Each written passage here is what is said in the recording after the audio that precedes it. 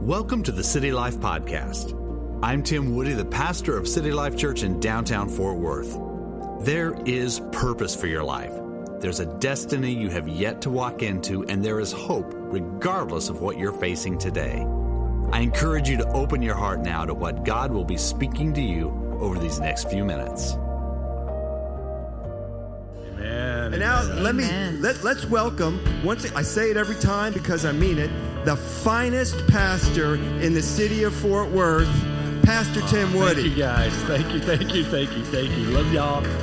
Hey, I liked your tips on marriage. That was great. Thank you. See, I like it because when John comes up here, he's just going to add a bunch of extra stuff. It's just extra. I like it. Also, John, I just want to thank you for your sensitivity. One of the things that if you're not here, like right at the beginning of the service, we have 5 minutes of prayer. We call it our pre-service prayer time. We all come in here, and it's kind of our rallying cry when we come together, and we pray through some prayer points, and we do that every week. And it goes out live as well. But our elders lead that. And so different elders volunteer to lead that.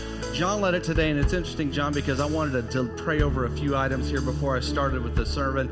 But actually, you hit all my prayer points. So thank you. Thank you, especially just for praying for this new COVID strain and people who are suffering from it. Pray for protection and healing and health for those in our congregation as well as the community. And another thing, I just encourage you, just like John led us earlier in prayer, continue praying for the Christians in Afghanistan. They are under severe persecution. It's not covered very much in the media, but they are going door to door looking for Christians, and they are executing them.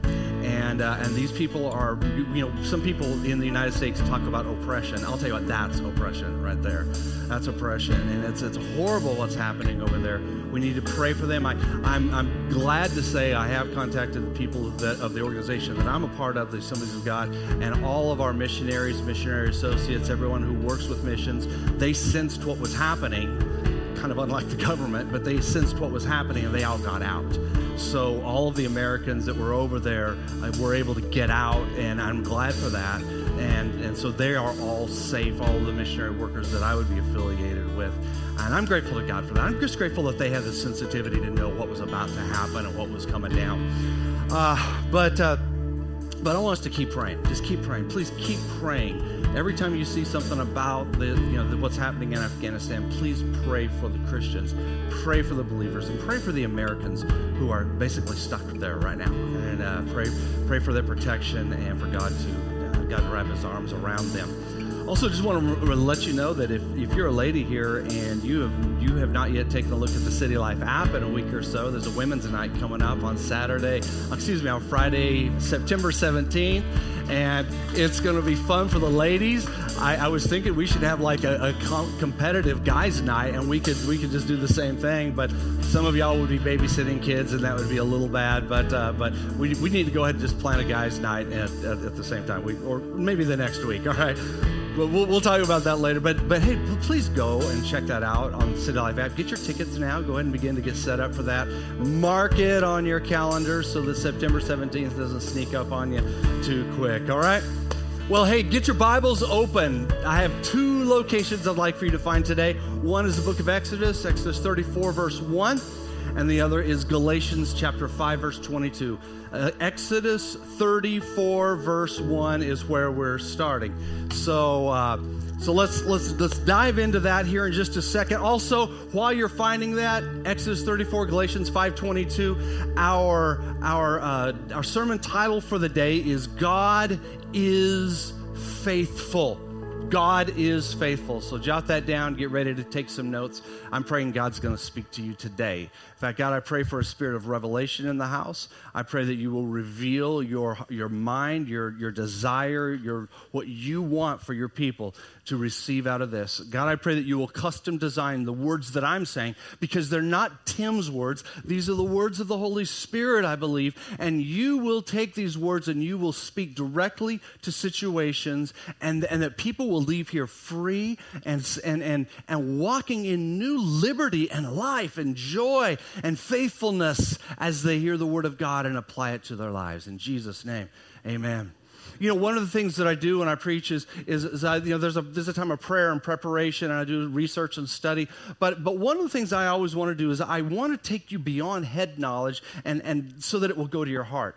In fact, one of the things that John was praying earlier today, it was about we have this knowledge that will come to us that will help us in our walk with God. Absolutely.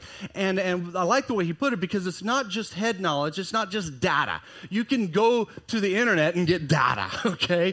This time in our world, there's so much data floating around, we get tired of it. I mean, some of us have an addiction to just information and data. But this is more than information to the head. This is something that transforms the heart, and that's what I'm asking for. I'm asking God for heart transformation so that we will have the knowledge in our heart that will produce the change that God wants in us as individuals, because God is faithful. Well, this is a sermon series on the character traits of God, and next week I'll be wrapping this up with one final character trait. But as we look through these character traits of God, we really have to go back to where it began, Exodus chapter 34. When Moses had come down off the mountain, he got angry and he started acting out because the people were worshiping an idol. And he threw a fit. He took the 10 Commandments and smashed them. I mean, could you imagine that moment? That was like, it was very strange. Very strange. Moses had a temper. I mean, he had a bad temper. So any of you who have a temper know that there's a great saint in the Bible who had one too, but God had to deal with him. He had this temper. He smashed the 10 Commandments, and then there was the idol that was there, and they had made it out of gold. And so what he did is he made them grind up the idol, and which is gold. He made it grind it up and get it down to basically gold dust, the smallest pieces of gold possible, and then forced the people, mixed it with water, and forced the people all to drink of it. And so they had to drink that.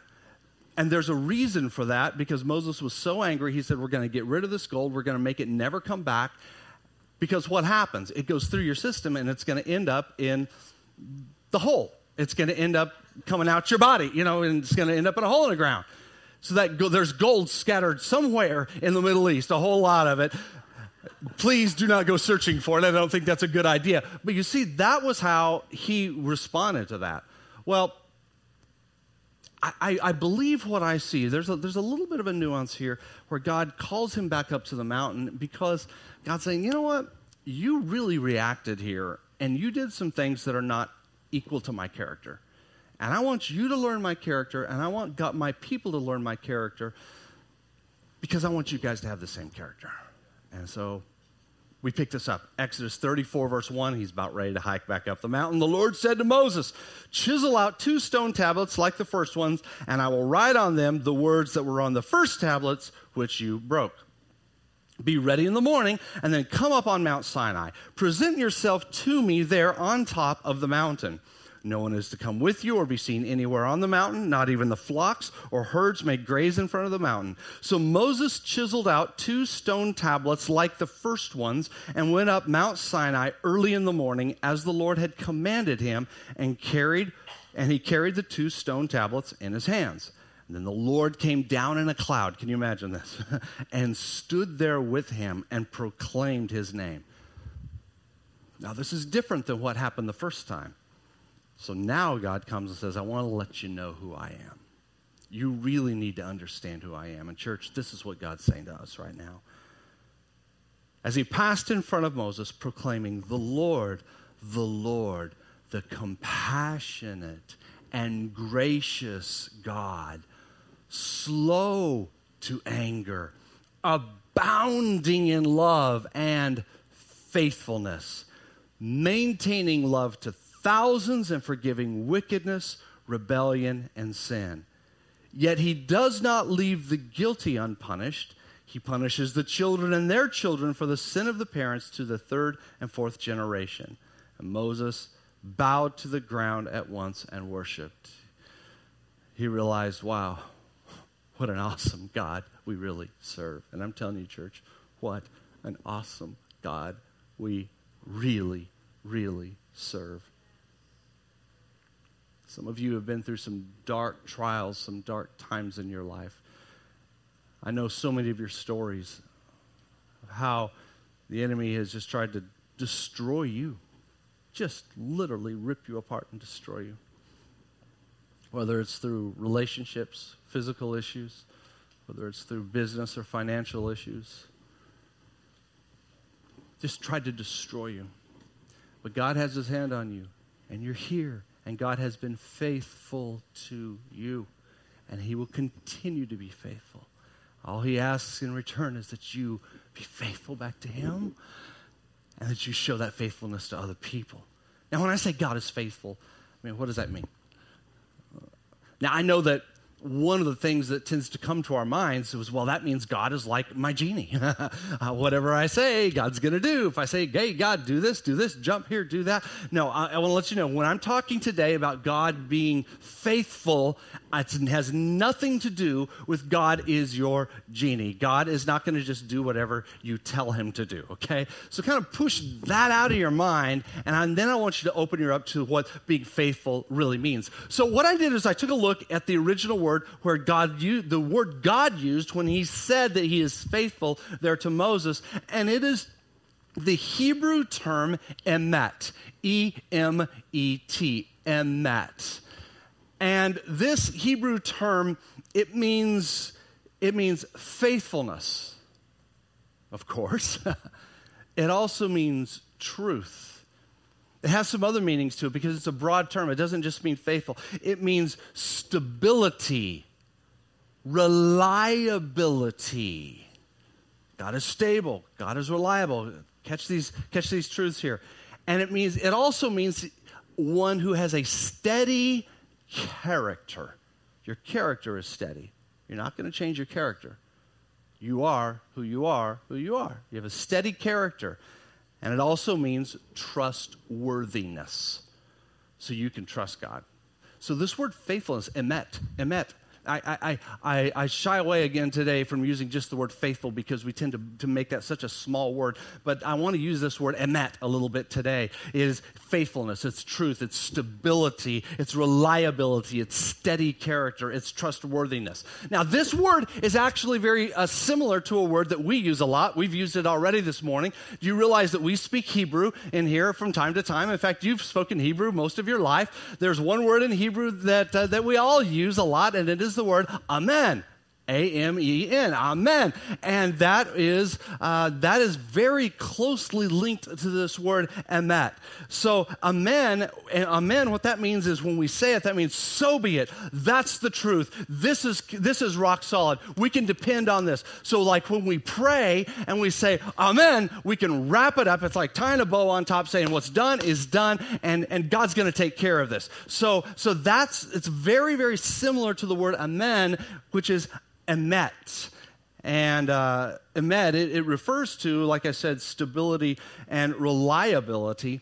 When Moses and the children of Israel were in a battle, and God had him raise his hands, and as long as Moses' hands were raised, they were winning the battle. But whenever his hands dropped, the battle started to be lost, and so he had to keep his hands up, but he couldn't continue to do that, and it didn't work. So they brought this big rock and they put it under him, and then two men came and lifted his hands for him and held him, and so that represents emet. That is that stability. He is now stable. He's no longer wavering. He's no longer just out of strength, because there are people there and there's the stone there. So that is emet. So in a sense, what's saying here is God is like that. God is like a rock of stability. That's what it means to be faithful. He is a rock of stability. And I'm telling you what, God calls us to be the same, all right? And that also refers to being reliable or having a steady character. It means trustworthiness. Like in Exodus chapter 18, verse 21, Moses, he appointed leaders over all the people. But one of the character traits that he looked for in the people who were to be leaders, and this is a character trait that the church still looks for in leaders, is people who are emet, which means trustworthy. In other words, people who don't take bribes or distort justice, right? That's what we look for in leaders. And so when we say that God is full of emet, that means God tells the truth. It means God is faithful. God is trustworthy, and he's not going to be wavered by anything else that's going on. Now, that's pretty awesome. That's a pretty awesome trait of God. That's why God says, that's why Moses said God is like a rock, and he's faithful, and he's just, and he's upright, he's trustworthy. God can be depended upon to be consistent no matter what is going on. He is consistent. His character doesn't change. Now, the first person in the Bible that declared that God could be trusted or we could emit God, it was Abraham. Because God told Abraham that he was going to have this huge family that would actually, and from this family there would be the Redeemer of mankind, which was Jesus Christ. And the huge family, of course, I think is the children of Israel. It's the nation of Israel. But God promised Abraham he was going to have this huge family, and through his family, all nations would be blessed. In fact, that word nations literally means people groups. So people of all groups, there is no discrimination with the body of Christ, with the blood of Jesus. The blood of Jesus was shed for everybody, everyone. So we can all engage with that through this promise that was given to Abraham. But you see, here's a problem. Abraham and Sarah, they couldn't have a baby. So how in the world are they going to be a great nation if they can't even have a baby? But in Genesis chapter 15, verse 6, Abraham chooses to enter into emet with God, and that means he begins to trust God that God's going to open up Sarah's womb. And God does. And so God then shows his emet to Abraham and to Sarah, and a child is born. And it's a beautiful, beautiful story. You can read about it in the book of Genesis. But God just continued to grow, and after 3 generations, their family literally became a nation. God also then later on invited the children of Israel into a relationship of emet. And this is when they were in Egypt, and they were about to leave Egypt and go into the wilderness and then take their promised land. So when God led them out of Egypt in Exodus 14:31, when God led them out of Egypt, he led them into this relationship of emet, where God will emet toward his people, and we will do the same toward him.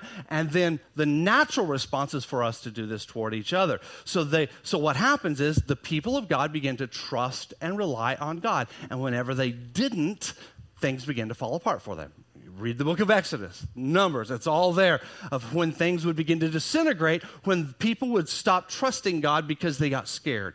Things didn't look good. Something looked really bad. I don't know about this. Can we really trust God? Did we miss God? I don't know. And so for example, when they came to the promised land, God said, go in and you're going to take this land. Well, they went in, he sent in 12 spies, but they didn't, these spies, only 2 of them emetted God. Only 2 of them trusted God. The rest didn't. And they came back and brought this bad report. And so what happened as a result of that, because they didn't trust in God, they didn't feel that God was going to be rock solid, they didn't think God was going to come through for them, what happened is God then said, okay, fine. You're going to have to pay the penalty for this, so I'm going to raise up a whole new generation who's going to do this. He sent them back into the wilderness for another 38 years to wander. All of the people except the 2 who trusted in God, who emetted with God, those are the only 2 who actually got to walk back into the promised land and take it. The rest all died in the wilderness. So, there is this conflict. And what we see in the Old Testament, we see this conflict between, can I trust God? Oh, I'm afraid. I don't know. And then if you don't, there's a setback. If you do, you're in the blessing. You're walking in the presence of God. Now, eventually, we do find this Israelite who totally emets in God. And his name is David. What he did is he got right in the face of a giant. In fact, David, he saw God as faithful. He says, God, you are faithful. And so he responded with faithfulness. See, he saw God as emet, so he responded with emet. So David, if you've read the scriptures, you know that the Bible says that David was a man after God's own heart. So he was a person who had the heart of God. He understood the faithfulness of God. David was rock solid. He was faithful. He was just. He was upright. He was trustworthy. And that's what I'm calling you to be as well. And then In 1 Samuel chapter 17, verse 45, we see that here he goes out to meet this. He's a scrawny teenager. Please understand, he is not some muscled up big guy warrior. He is about 17 years old. Now, I'm sure he had a little bit of muscle mass on him, but most 17-year-old guys are a little bit thin, and then that's all right. But he's out there, and he says, I'm going to take on this guy. He takes on Goliath, who at that time was the greatest warrior ever known to man. But look how he addresses it. And this is like the Goliaths that come into your life. You've got to begin to admit in God. You have to understand God's faithful to me. I'm going to be faithful to God. But look how he responds. 1 Samuel chapter 17, verse 45. Put it on the screens. It says, David said to the Philistine, you come against me with the sword, spear, and javelin. Hold right there. If someone is coming after you with a sword, with a spear, and a javelin, and he didn't even carry all those. He had an assistant carrying some of that, his armor boy. I mean, can you imagine? If someone's coming at you like that, what are you going to do? I'm out of here. I'm gone. I'm running. I'm gone. I'm gone. I'm going to run over here. That's exactly what you do. And David has no armor. He has nothing. All he has is a sling. But he goes out there understanding that God is going to deliver. So look at this.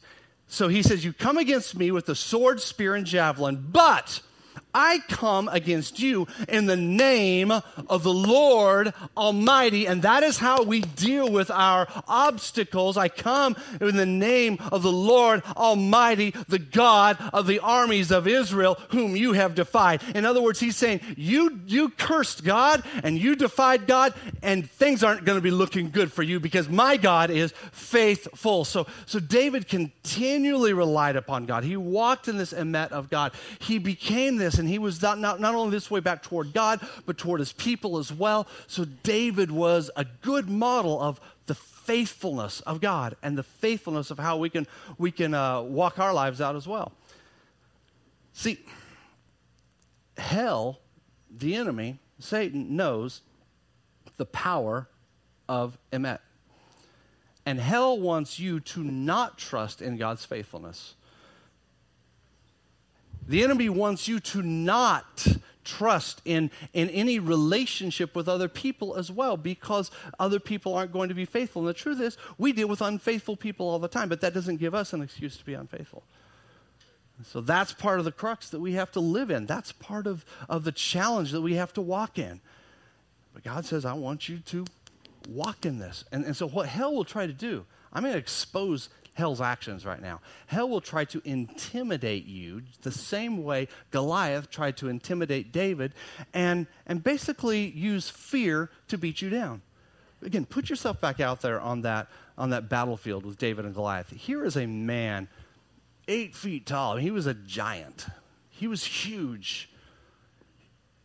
He's a giant, massive man. Armor, weapons, and David, again, a scrawny teenager. That is the image of fear coming at you, saying, you don't have a chance, buddy. You don't have a chance. But David didn't give into it, and I'm asking you to not give into it as well. See, David could have been afraid that, well, God's going to abandon me out here. In fact, so many other people were thinking the same thing. King Saul, it's like, I don't know, this guy's crazy. How's God going to take care of this one? But he did. Guys, he did. Get it? He did. He did then, and he'll do it for you as well.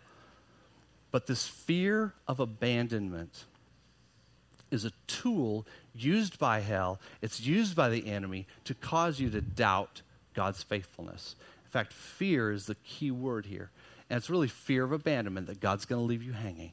God's going to leave you hanging, and he's going to laugh at you because you did something wrong or you didn't do something quite right. And so God's just going to say, well, I'll teach you a lesson. I'm going to leave you hanging out here.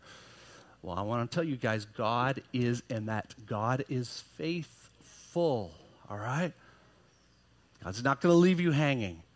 Even though you've messed up, God isn't going to reject you. See, God never rejected the children of Israel, even though they messed up time and time and time again. He had to discipline them, but he didn't reject them. You might say, well, I'm just not good enough. Then maybe God's just done with me. Or maybe things right now are spinning so terribly out of control, you just feel like, obviously, God has abandoned me. want to say that's not the case. That fear of abandonment is what's going to suck you in to this world of not being a faithful person, not acknowledging the faithfulness of God, and it's going to back you into a corner. There are several triggers for this fear of abandonment, and I just want to go through several of them real quick. And what I did as I was writing this out, I prayed, God, I think that there are several of you in here that are walking through things right now, and you haven't even really thought about what it is that causes you to not rely on God's faithfulness. And it has to do with the fear of abandonment, but really we have to go a little further back to it's just fear in general. What is the fear that's causing you to react and to stay put, to push you into a corner, to not step out in faith? So here's the first one. Fear can occur when your life is turned upside down. And that can be a trigger. That can be a trigger to get you to back away. A good example is Adam and Eve when they lost their innocence in the Garden of Eden, and their whole world was turned upside down in one day. Suddenly their eyes are open. They realized they didn't have clothes on, and suddenly they realized how frightening and horrible it was to be outside of the will of God, and all of a sudden their entire world became unpredictable. There was chaos everywhere.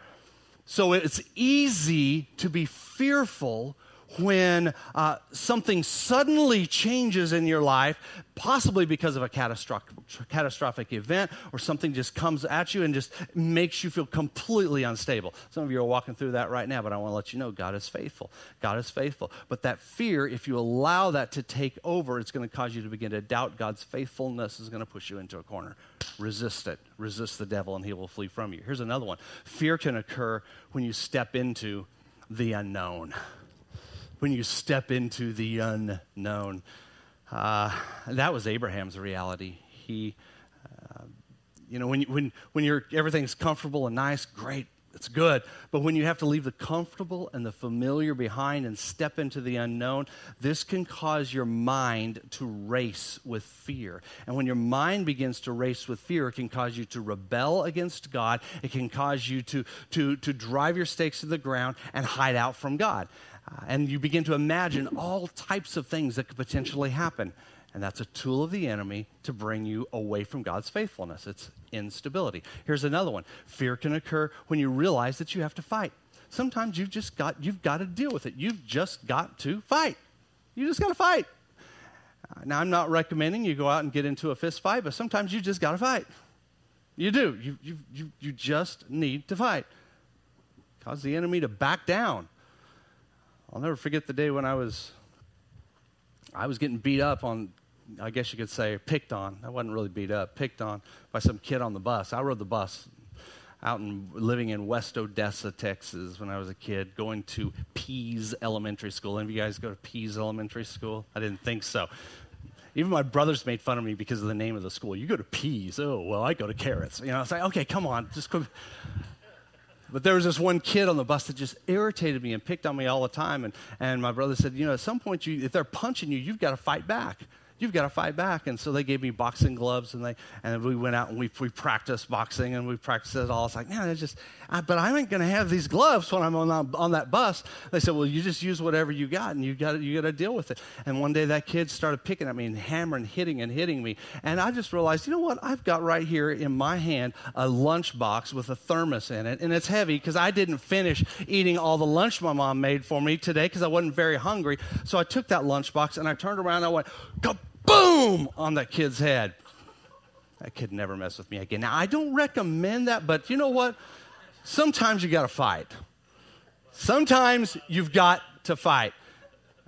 Kid never messed with me. In fact, the kid got back on the bus that afternoon and said, you need to feel the big bump that you put on my head. It's like, yeah, and the bruises that you put on me, let's call it equal. Let's move on with life. That was before the days of bus monitors. That was kind of the wild, wild West Texas is what it was. But sometimes you might have a battle that you feel is overwhelming. And this is really how Joshua felt when he was dealing with driving out the Canaanites and taking over the land of Israel. God had given a promise 400 years earlier that this was going to be their land. And so now he's acting on a promise that he never heard with his own ears, but God spoke 400 years earlier. How in the world is all of this stuff going to work? But he goes in there, and the truth is, Joshua was overwhelmed. Joshua was afraid. He had to fight, and the truth is, he was overwhelmed and afraid. But see, when you become unstable like that, when you feel like you're about ready to go into a fight, you don't know what's going to happen, the truth is, a lot of times you can doubt God's faithfulness.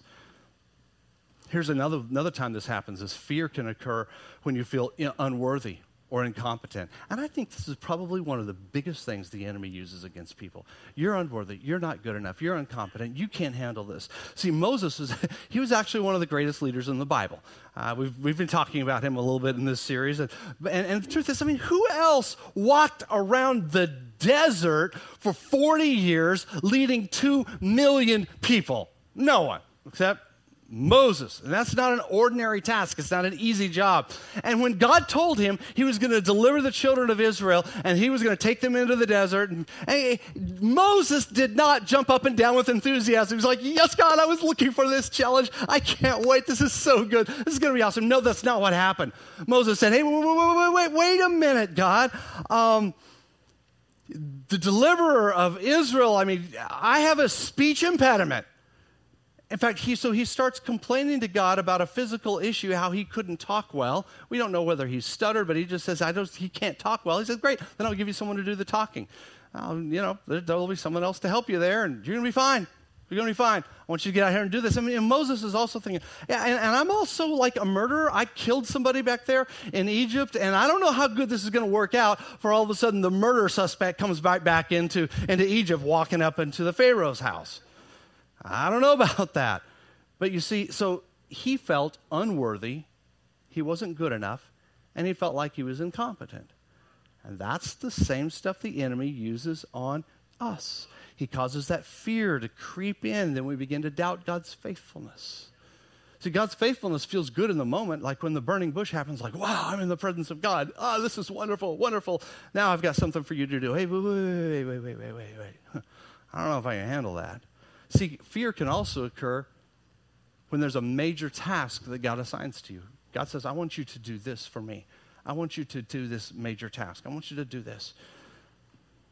In fact, Solomon had been given this huge, massive responsibility to build this incredible temple in Jerusalem, and that was his responsibility. But truth be told, as you read through the scriptures, you see that Solomon was a little bit trepidatious about this whole task that was assigned to you. I mean, and how can he do this? And things like that. Fear can escalate, and it can cause you to doubt God's faithfulness. Another thing that happens is fear can occur when you get discouraged, and I think this is another one of the big ones right here. It's a big one. Discouragement happens to us all. It does. But that's why we encourage ourselves in the Lord. That's one of the reasons you're here. In fact, one of my prayers all the time is that when we get together, people will leave encouraged so that discouragement will be dispelled. That keeps us going. But you know what? When you feel discouraged, my goodness, can you even trust God? Is God even going to come through? Jeremiah, he's a great example of this. In fact, this is a guy, can you imagine? God appoints him as a prophet to Jerusalem and to Judah. He appointed him as a prophet at the time when the kingdom was literally crumbling and everything was falling apart. In fact, he's also known as the weeping prophet because he just cried a lot. He just whined like, God, I don't like this. This is terrible. God, where are you? Why'd you leave? Why'd you do this? In fact, Jeremiah even got upset with God, saying, God, why did you call me to do this? I don't like this. I don't like this job you gave me. See, if discouragement could be overwhelming for the prophet Jeremiah, it can be overwhelming for us as well, and it gives way to fear, and we can't trust God's faithfulness because we're just discouraged. But really what all this is, it's not just a fear that's conjured up in our head. It is something called a spirit of fear. Now, a spirit of fear is a spirit that comes from hell. And this spirit of fear, what it is, and you will recognize it because every one of us face it, okay? A spirit of fear is not like being afraid that you're going to be hit by a car when you're walking across the street with your eyes closed. That's not a spirit of fear. That's like healthy fear, okay? But a spirit of fear is this overwhelming emotion that comes over you that causes you to be paralyzed, and you begin to doubt the faithfulness of God. God can't come through for me. So whenever you feel fear and then feel that God is not coming through for you, please recognize it. That is your identifier that you're not dealing with natural fear. You're dealing with a spirit of fear. So what we have to do is drive out the spirit of fear. And I want to teach you how to do that. We drive out the spirit of fear so that we can lean into the faithfulness of God. 1 Timothy chapter 1, verse 7. I like the way the Passion Translation says this. It says, God will never give you the spirit of fear, but the Holy Spirit who gives you mighty power, love, and self-control. So God gives you the Holy Spirit with these three aspects of power, love, and self-control, also a sound mind. That's what God gives to you so that you can overcome every spirit of fear that comes into your life. And when you use this mighty power, you say, Holy Spirit, I need you. Fill me with your presence. Fill me with your life. Then you're not going to feel abandoned by God. You're not going to be walking in that abandonment from God. See, Paul wrote this to a church that he had planted in Rome. He wrote these words, and it's found in Romans chapter 15, verse 7. And this is regarding how Christians should be faithful toward each other. Because, you see, let's say, if you're giving into the spirit of fear, you can't trust in God's faithfulness, you can't be faithful back to God or his things, and you're not going to be faithful to other people. My goal here is for you to be faithful to God and faithful to other people by trusting in God's faithfulness. But the spirit of fear tries to stop that. And it breaks down relationships. It does. It just breaks down relationships. It destroys so many relationships. But I love it how Paul spoke to this church, his church, Romans chapter 15, verse 7. He said, accept one another. He's talking to Christians here in the church. So you're talking about people who are all, I love it because kind of like what I was talking about last week, these are people from all socioeconomic backgrounds. These are people from Caesar's household around, as well as the poorest people of the city. And he said, I want you to accept one another, just as Christ accepted you. Pause there for a second. Do you know Jesus has accepted you? Jesus has accepted you. He's not looking at you, picking you apart like, well, you're not good enough for my kingdom. You're not good enough to take that. He doesn't do that. Thank God he doesn't do that. He's not going to, he's like, no. He's looking at you and he's saying, I love you. I gave my life for you and I want relationship with you. And so Paul says, in the same way that Christ shows his acceptance of us, we're supposed to accept each other. And here's part of the reason why. It's because Christ lives in you. Christ lives in you. Christ lives in you. Christ lives in you. So we accept one another. Now, guys, that's where faithfulness begins to work, is when we really actually begin to accept one another. That's when we begin to treat each other different. I tell you, the way we treat one another, I believe, is one of the biggest evidences of how our relationship with God is faring. Now I want you to look at Galatians 5:22, that last scripture I told you to look up. Galatians 5:22 should be underlined in your Bible and highlighted. It's a good one to memorize. Put it to memory this week. Because, see, when the Spirit of God comes to dwell in us, what happens is we reproduce the character of God. This whole series has been about the character traits of God. But when His Spirit comes to live in us, this character trait of God, these character traits begin to flow out of our lives. And it's called the fruit of the Spirit. Okay? So think of yourself as a fruit tree.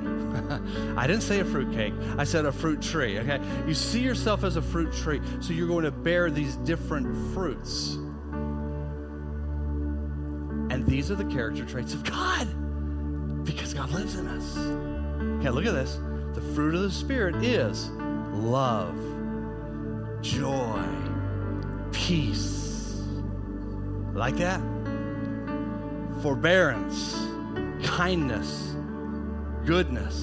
And then he goes on to say faithfulness. That is one of the attributes of God that's also a fruit of the Spirit. faithfulness, gentleness, and self-control. Against such things there is no law. I challenge you today to be a person of faithfulness and reject the spirit of fear that's trying to hold you back. Trust in God's faithfulness and then become a person of faithfulness. But I want you to keep this in mind. Fruit doesn't just automatically appear. It doesn't just happen. Fruit is produced from healthy trees. I remember this when first time we had moved to South Texas. My dad pastored a church in Harlingen, Texas, and it's in the Rio Grande Valley. Man, there are fruit trees everywhere. I love it. We got this house that had several fruit trees in the backyard, but when they were unhealthy, they didn't really produce fruit, or they produced scrawny fruit, or it wasn't even worth anything. It was of no value. But when we learned to water and fertilize and trim it and take care of the trees, man, I mean, they were just robust with fruit. It's fun living where there are robust fruit trees, and then you get so much fruit you don't know what to do with it. Wouldn't you love for that to be the problem with your own life? You're producing so much good fruit. Like, wow. Some of you want to have better relationships with other people. But the reason your relationships with other people isn't good is because you're not bearing fruit. People aren't attracted. People are attracted to the fruit trees. Attracted to them.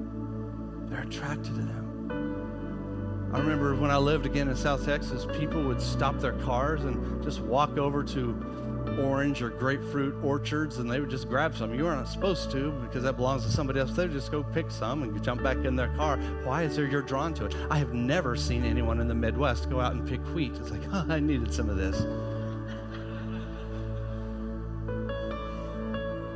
You know?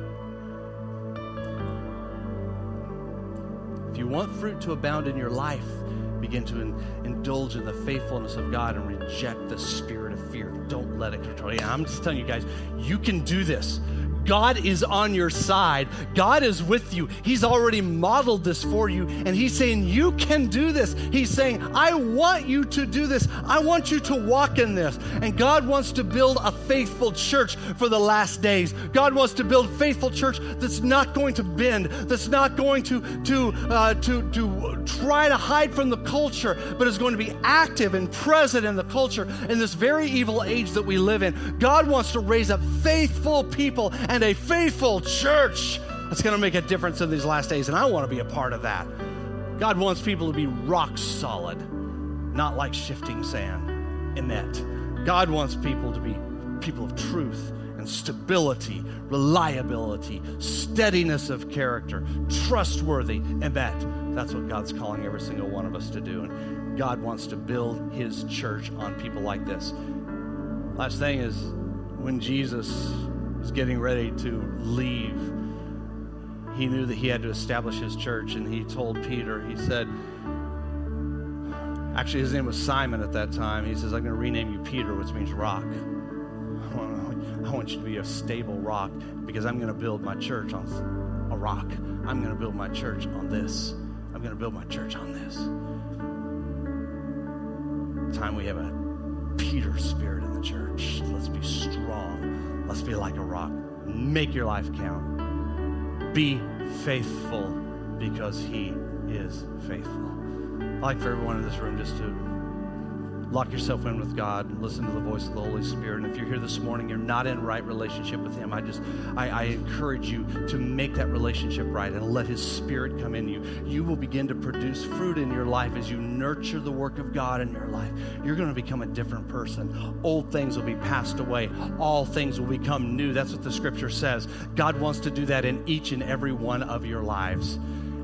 And if you're here today and you are not in relationship with Jesus Christ, before we leave here, I want to make sure that happens. So with everyone examining yourself, Scripture says we're supposed to examine ourselves. Examine yourself. Are you serving God? Are you in right relationship with him? Are you a Christian? And if not, or if you question that, I want you to pray this prayer with me. But I want to lock my faith in with yours before we do so. So would you just, at the count of 3, will you lift your hand and say, that's me, Pastor. I want you to include me in that prayer. Would you lift your hands at the count of 3? 1, 2, 3. That's me. Thanks. Thanks. Thanks. Thank you.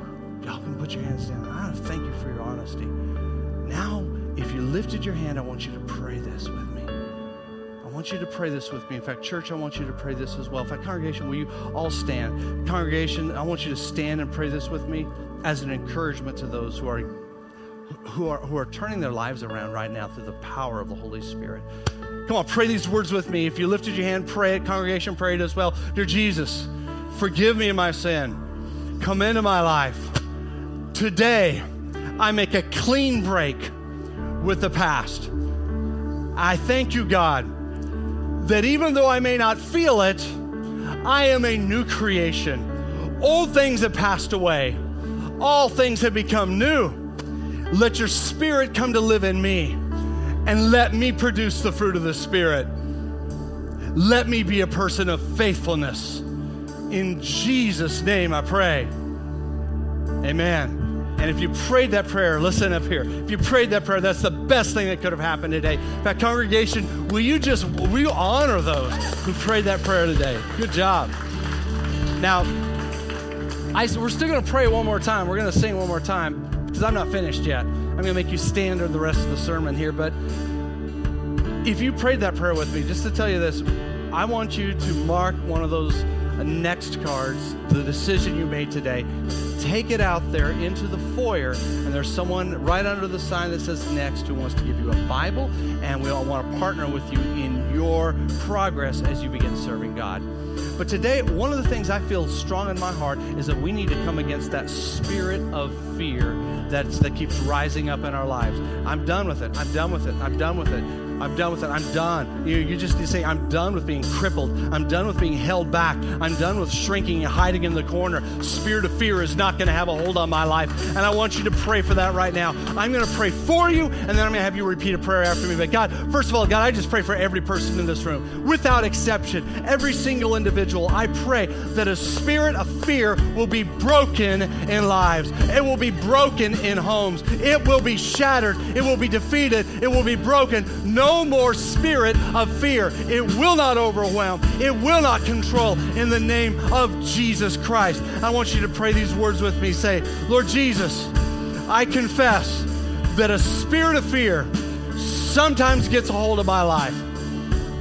But today I choose to defeat the spirit of fear with the power of the Holy Spirit, with a sound mind, with power, with love. Jesus, come on, say, Jesus, give me the strength and give me the resolve to stand tall against the spirit of fear. Come on, address the spirit of fear right now. Say, Spirit of fear, you are not welcome in my home, in my car, in my business. You are not welcome in my city, on my street. You are not welcome in my family. In the name of Jesus, because I'm a child of God. In Jesus' name. Amen. Amen. Have you discovered your street of influence? Whether it be family, government, business, arts and entertainment, faith, health and vitality, or education, head over to culturalstreets.com and discover your street today.